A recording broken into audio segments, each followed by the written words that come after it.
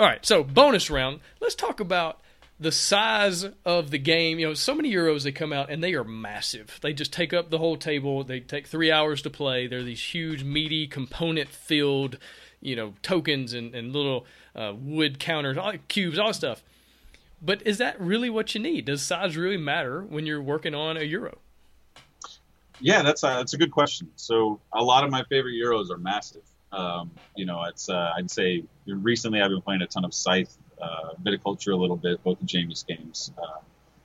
Look back there at what else I've been doing a lot of. We did Eclipse for quite a bit, which is sort of Euro-esque. I mean, it's more of a 4X, but it's got that. I mean, these really big, massive games, though. It's, things like The Gallerists by Vital Lacerda, or Vinhos, which is another winemaking game. It's who knew winemaking would be the big thing of the year, right? Yeah, it just translates to board games so well, I guess. I guess. I had no idea. But yeah, so in all of these games, really what you're doing, right, is you're taking your one worker, for the most part, placing it here, do a thing. That's it. Or maybe do a second thing, and that's it. Yeah. And then everyone does that as many times as you do it until you say, oh, who won? It's kind of an interesting, when you really boil down a Euro to that, it goes, oh, that sounds boring. Like if you really boil down Euro mechanics, it's kind of boring. It's place, go, do, place, go, do. Yeah. But where all of the sort of brain power comes in is like these avenues to the victory point, either scoring more or some sort of, exponential scoring where, oh, if I do this, I get more points for all of these I've collected and beat it. So can you do that with like a small, tiny little micro game? And I think there's quite a few that have been doing it, to a certain extent. And if you look at like Scott Alm's stuff, his games are almost Euro-esque. They've got a lot of Euro mechanics to a certain extent. Yeah, that's the Tiny Epic. Pretty small. Tiny Epic that's series. That's right. Yeah. Tiny Epic series. So in any of those, you could say that's small, but that box is still, 4.5 inches wide or so by 2.5 inches long. So it doesn't fit in your pocket. It may fit in a bag, but it doesn't fit in your pocket. So I played Mintworks recently, which is a worker placement game that does fit in your pocket. It's little, and it really scratches that itch. And so I was starting to think, like, does this scratch the itch of a Euro game because it's doing all the things that it does, but it doesn't need the size, and what's the scale and what's the issue? And I think I'm starting to learn that scale doesn't matter at all. It's decision, right? So the amount of decision you can give a player, or even limiting the amount of decision you can give a player in a Euro, seems to be the determining factor rather than the scale of the game. And while I love huge dramatic artwork and things like that, of course, like Scythe is a beautiful game. The artwork is amazing. It's worth looking at just to have all this large, amazing stuff. I'm not saying anything bad about that. I'm saying you don't need that to create an engaging large Euro that sort of breaks the brain. You can do it with a small deck of cards and a few pieces. And I was really, really impressed to see that with Mintworks, but I think there's some other games that probably do it. I just haven't been exposed to them yet. But I'd like to see more of that, right? Large, massive feeling of a lot of decision, or you're pinned into these decisions, yet you don't really have a ton of components. You've only got a set of cards here and maybe a few, workers or pieces. It's impressive. Do you know of any other games that use very little to do a whole lot?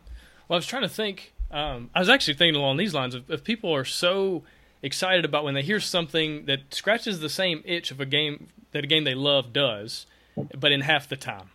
Right, so people, they say, when Eclipse came out, the first thing you heard people say, oh, it's like Twilight Imperium, but you do it in 2 hours, 2.5 hours, whatever it is. Exactly. And they're like, what? And they got super excited. Now, it didn't turn out to be that, exactly.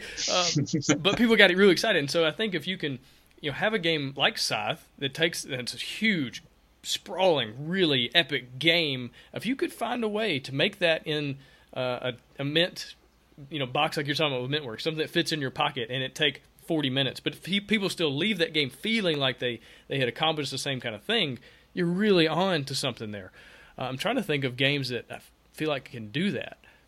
It doesn't seem like it's incredibly common where you've got games that are on that smaller scale, because the industry for so long has sort of lauded like the large, huge Euro box game as that's what a Euro game is, right? And so I just, there's some stuff in our pipeline that we're exploring that will, kind of look at this, but I just really, really think it's an interesting idea that not just Euro necessarily, but maybe any mechanism that you look at, you can probably boil it down to something small enough that you could go here in your pocket for those days when you don't have 2.5 hours to sit down, lay all this stuff out, but you have a lunch break, and you and your coworkers want to play a quick Euro, pull this thing out and throw it on the table and let's go. And Mintworks has like a very, very plain theme, essentially, right? It's just essentially saying these are just, things you're doing. It's not really saying this is a highly thematic game, but it works.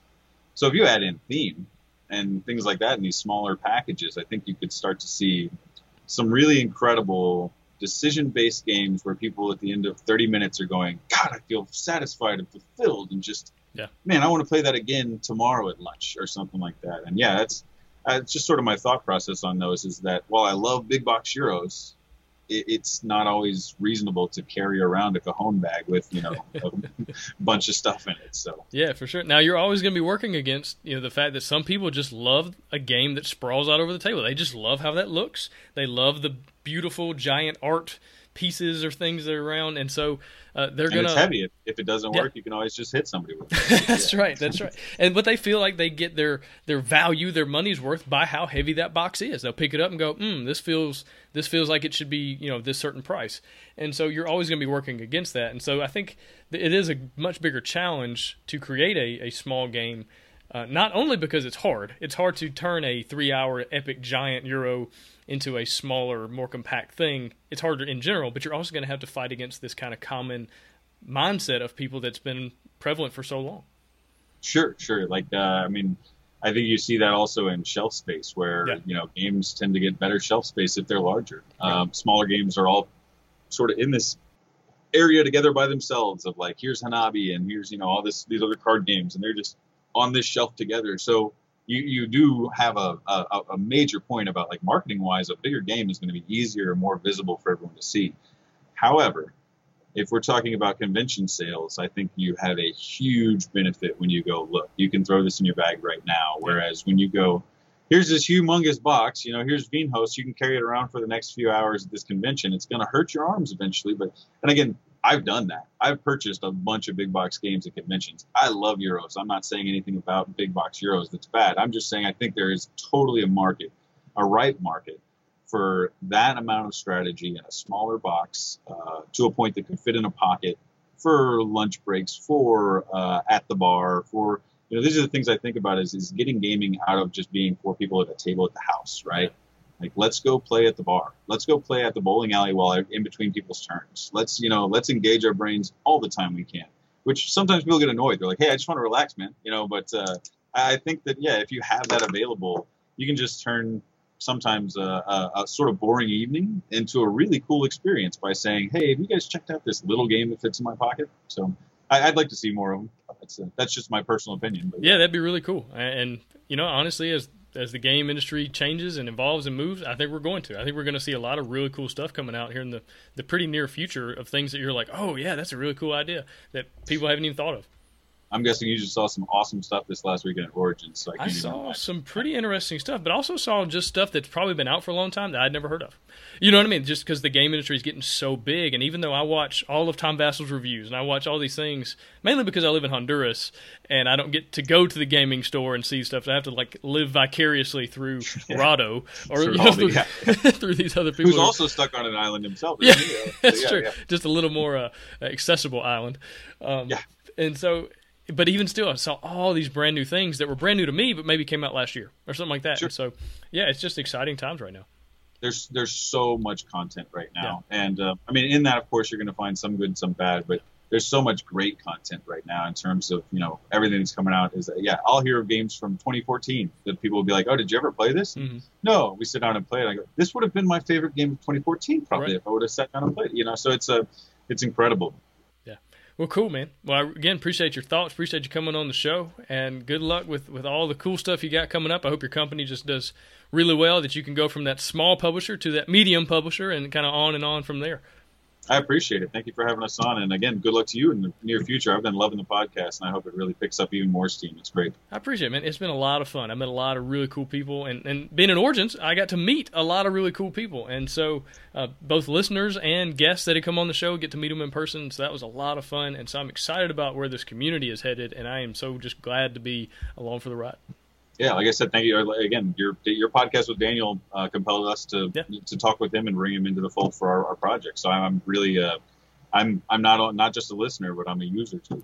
Awesome. Yeah, and he's a great guy. I got to talk to him for a good long while at Origins, just standing there with the Eagle Griffin booth. He works for Eagle Griffin a lot of the They time. make amazing games. I mentioned a few of theirs just now. They're amazing games. Those big box heroes that I love. So Yeah. Well, cool, man. Right. Well, I will catch you later. Yeah. Thank you for talking.